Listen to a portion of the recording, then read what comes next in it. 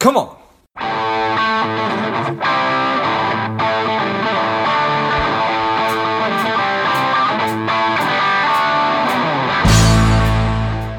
Spending too much time on social? Is your daily screen time over 2 hours? Are you a little bit overweight? Not saving enough money? If any or all of these are familiar, Strive could be for you. The Strive 2-week online bootcamp will help you to detox your mind, body, and money, getting you on your way to a happier, healthier, wealthier, and more confident life. Go to strivedetox.com, strivedetox.com, and get your mind, body, and money right.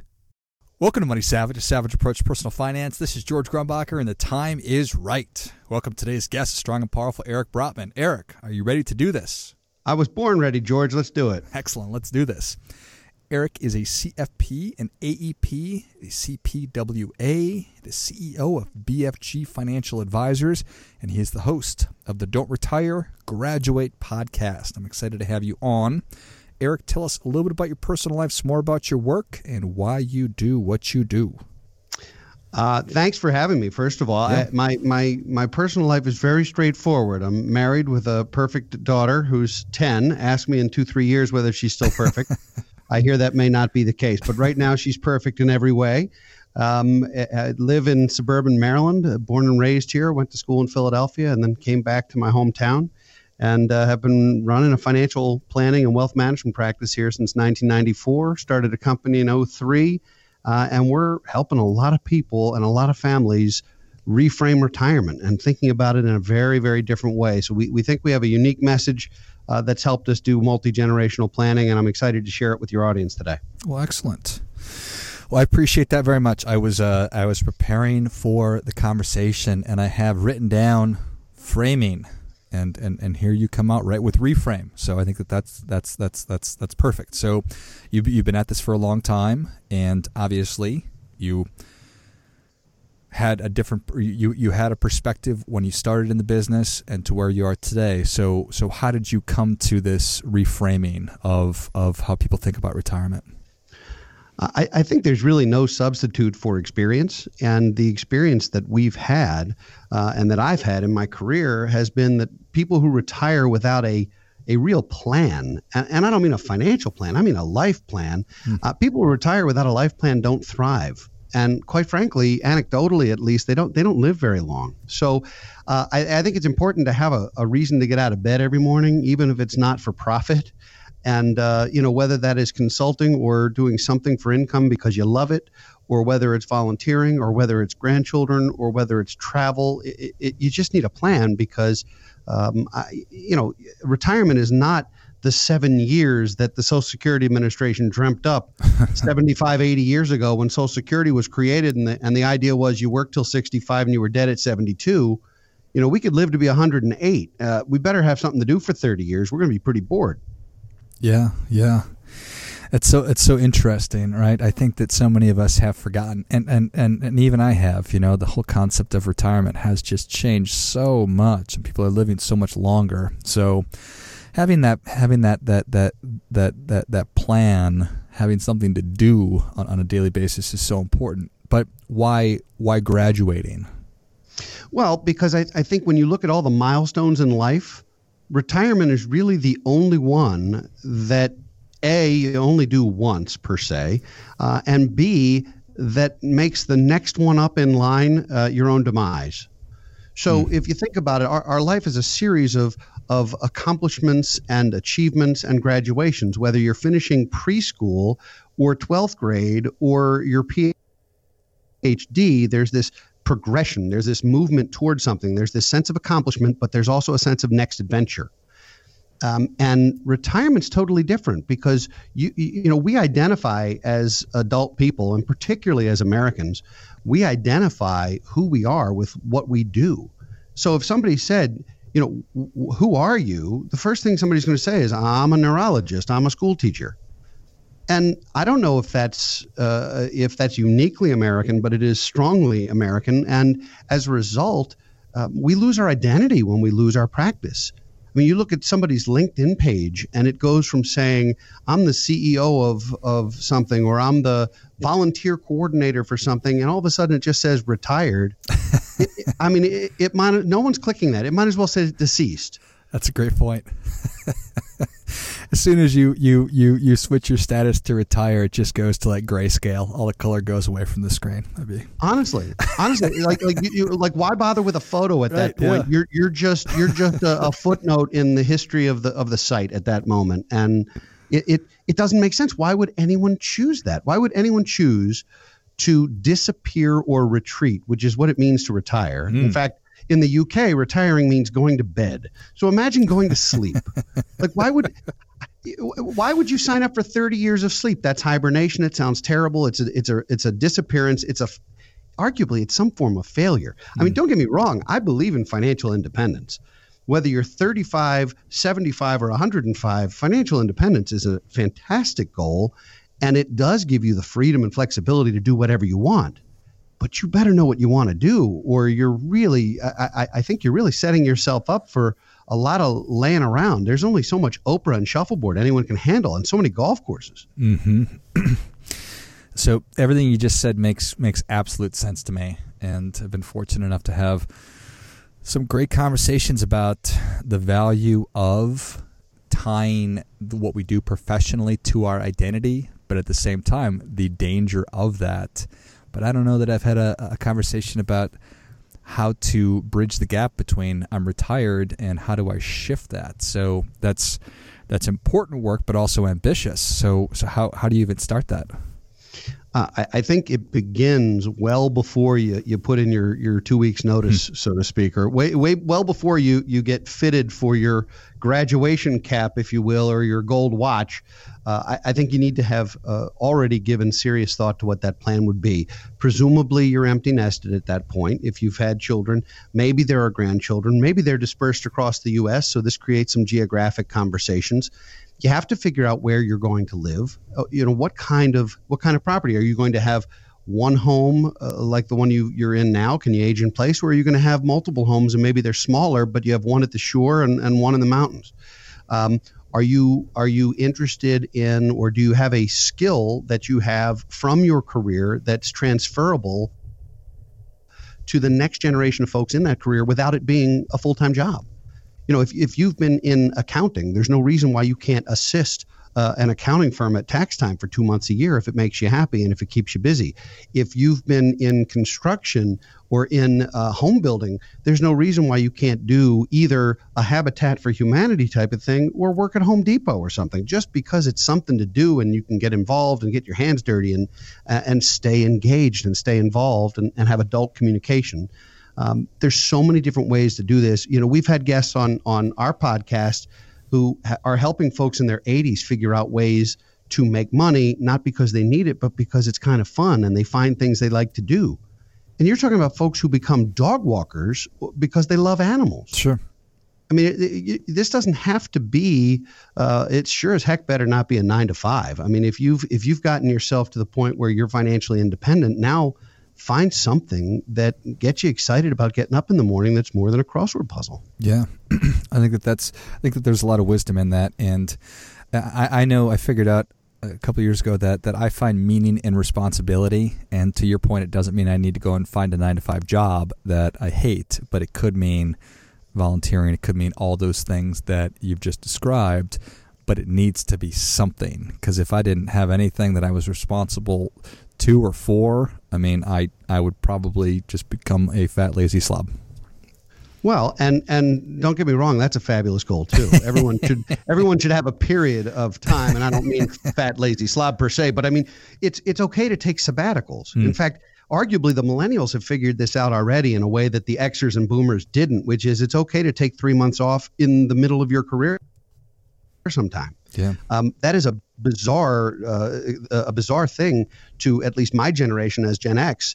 It's sort of like you run this sprint and you go a mile a minute and you work 60, 70 hours a week and all of a sudden you're done. And it's like you hit that finish line and now what? I don't know if you remember the day that you took your last exam in college. I remember the day I turned in my thesis. I remember the date. I remember the weather. I remember everything about that moment like it was an incredible. And I remember going down to Bennett Hall at 34th and Walnut and dropping off the paper and walking outside and having this incredible rush of, oh my gosh, I did it. And then this wild second rush, which was, what am I going to do today? What am I doing now? And I had fortunately already lined up a job in a few weeks, but even then I was idle instantly. It was the first time in 20 years I hadn't had an assignment of some kind. Yeah. And work's not much different. I think the reason we use graduating as a sort of as a metaphor for retirement is that it's a huge accomplishment to get to the point where you can quit on your terms, or at least quit the grind. And that could mean going from 40 hours to 20, or it could mean finding something else to do, or it could mean doing something seasonally. But there's this moment, and I haven't lived it. I'm 48 years old. I am on my way to financial independence, but have no desire to retire today. First of all, I love what I'm doing. Second of all, I don't know what I would do yet. Sure. But I do have some plans. I have a sense of where I'm going to want to live and the kinds of things that I want to do. And, I'm setting up a consultancy so I can do consulting for other financial advisors when I retire. And I don't know if that's going to be in 5 years or 7 or 27. But I'm starting to build a plan for something to do that will get me excited about getting out of bed the day I'm not doing this all day long. Got it. No, I appreciate that. Smart. So what are some of those, are there key areas you mentioned? Really, where are you going to live? Is it an RV? Is it X, Y, and Z? What are you going to do? So are there key variables that you really work with people around? Here's the areas you really need to be thinking about. Definitely. And sometimes it's around hobbies or interest. If you love the beach, you best not live in Kansas. If you love the mountains, I'd say the same thing. Yeah. You have to figure out where you thrive, where you're at your best, where you rejuvenate yourself. Now, there's also other factors. If you have, a situation like mine, we have one child. If our daughter decides, I'm going to UCLA and I'm going to be on the West Coast, it's going to be darn hard for me to say, yep, I'm retiring on the East Coast. Yeah. Without having at least some connection or some possibility of being much more involved in her life. And if we're blessed with grandkids, the same kind of thing. So some of it is family. Some of it's hobbies. Some of it's proximity to something like an airport. If you want to do consulting, you don't need an office, but you might need to do some travel. And if that's true, or if you're going to be a public speaker, if you're going to be on the speaking circuit when you retire for 10 years, then you better make sure you can get to Logan Airport pretty easily if that's the deal. And so some of it is geography from that standpoint. Some of it's taxes too, George. I'm still a financial advisor. And so while we want to talk about life, we also have to talk about, my personal plan is to live someplace where I'm not getting just destroyed from a tax perspective locally. Right. There's a reason why there's a migration south and west, and I do not believe it's just weather. I think a good chunk of that has to do with tax policy. Some of it might be weather, but it's not only weather. It's because there are places where you can go, where you can be active, where there's lots to do, and where you aren't feeling like you're subsidizing 27 people to do it. Yeah, appreciate that. So where, if anywhere, do people have a hard time with this? Is it just engaging in this process? Is it following through on it? Does it depend? The toughest situations that I see with this are either when there are health considerations or whether there's a real complicated family structure. Maybe there's a family business involved or a family farm. Maybe there's a home that's been in the family for 4 generations that you're not just going to move like it's a place for your stuff. So sometimes it's ties like that. Sometimes it's related to family, no question. If I had 4 children and they were all here, I'd have a hard time leaving. Like, Sure. I don't know that I'd be able to do that. I might be able to go bi-coastal, or I might be able to snowbird a little bit, but I'd sure still want to have a presence here, I think.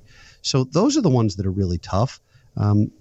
This is, at least for the clients we represent, this is rarely as much a financial issue as it is a logistic or an emotional one. And we're finding, just from a pure tax perspective, we're finding that we can advise folks on how to leave Maryland and get a free house to live in Florida for what they've been paying in Maryland state taxes. Wow. I mean, we've crunched these numbers 6 different ways, and it is possible to not only eliminate some of your expenses, reduce some of your expenses, but to actually move to a property that's more valuable and has lower taxes, like it's a snap in your fingers. It's unbelievable, and that's why it's happening. And folks in Maryland are all going one place. They're all going to Naples. Sure. Which means now we have clients in Naples, which means now I travel to Naples. It's beautiful. I don't know that that's where I want to live for myself, but that's it's like a one-way street from Maryland to Florida.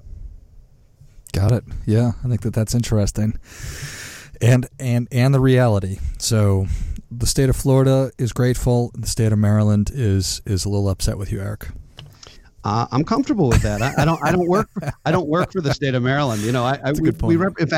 We represent clients in about 29 different states. So we've learned how to do this. And if you live on the border of North or South Carolina, we know where you ought to live while you're working, where you ought to live where you're not working, and based on income, some of it there is tax arbitrage. It can be done because the tax codes vary that much. I mean, the difference between Manhattan, Kansas, and Manhattan, New York is dramatic when you look at just the bill. Yeah, no doubt. So I have to imagine, I've heard horror stories about people that are helping entrepreneurs transition to sell their business or exit their business, and all too often they get to the end of this process and they're about ready to sign on the dotted line, but they pull out of the deal or they blow it up because they have no idea of what they're going to do afterwards. So I have to imagine that engaging in a process like this helps people in that situation, but also it just gives them the confidence to know that, okay, now is the time to retire or graduate. I think that does matter. And for business owners, it's especially difficult because not only do business owners, and I'm one of them, not only do we equate who we are with what we do, we also equate what we do with what we've built. And there's a desire, and I don't think it's some kind of egotistical immortality dream of some kind, but there's a desire to leave something behind that still runs without you. That's, I think, almost any entrepreneur I've ever met, any business owner, particularly those who start the business themselves, would love to see the business outlive them.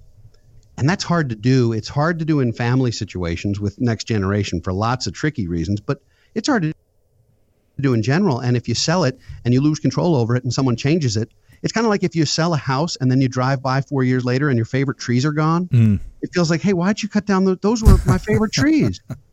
And you forget that that's not your house anymore and that they're allowed to do that. Right. Same thing's true of a business. You change it and they decide to rebrand and use a different logo, and all of a sudden you're like, wait a minute, what happened? So I think we do tie our identities a lot to that, especially as business owners. But the deal to me is rarely a financial deal breaker. It is very much an emotional deal breaker. People want to know that whoever sort of moves in and takes over the enterprise is going to do it in a way that's consistent with the values you've demonstrated for what could be decades. Got it. And that makes it harder than just, hey, who offered me the best price? No question about that. No question about that. I love it. Well, Eric, Savage Nation is ready for your difference-making tip. What do you have for them? My tip today is to work with every generation of your family on your own financial plans. That does not necessarily mean you have to quantify everything, but qualify it. Know what your parents are doing and make sure they know what you're doing. Understand what your kids are doing and let them understand what you're doing. In other words, have open communication within your family, at least qualitatively, about your plans so that there aren't any surprises in terms of who you're naming as a responsible party, in terms of how you're leaving assets behind, in terms of what's important to you, and more than assets, in terms of what's valuable, in terms of the values and the vision that you have for your family, send the qualitative and the emotional, not just the financial when you go. Well, like, that is great stuff. That definitely gets it. Come on. Eric, thank you so much for coming on. Where can Savage Nation learn more about you? Where can they listen to the podcast? All of it. Yeah, no, the podcast is at don'tretiregraduate.com, and it's available on all the major streaming sites.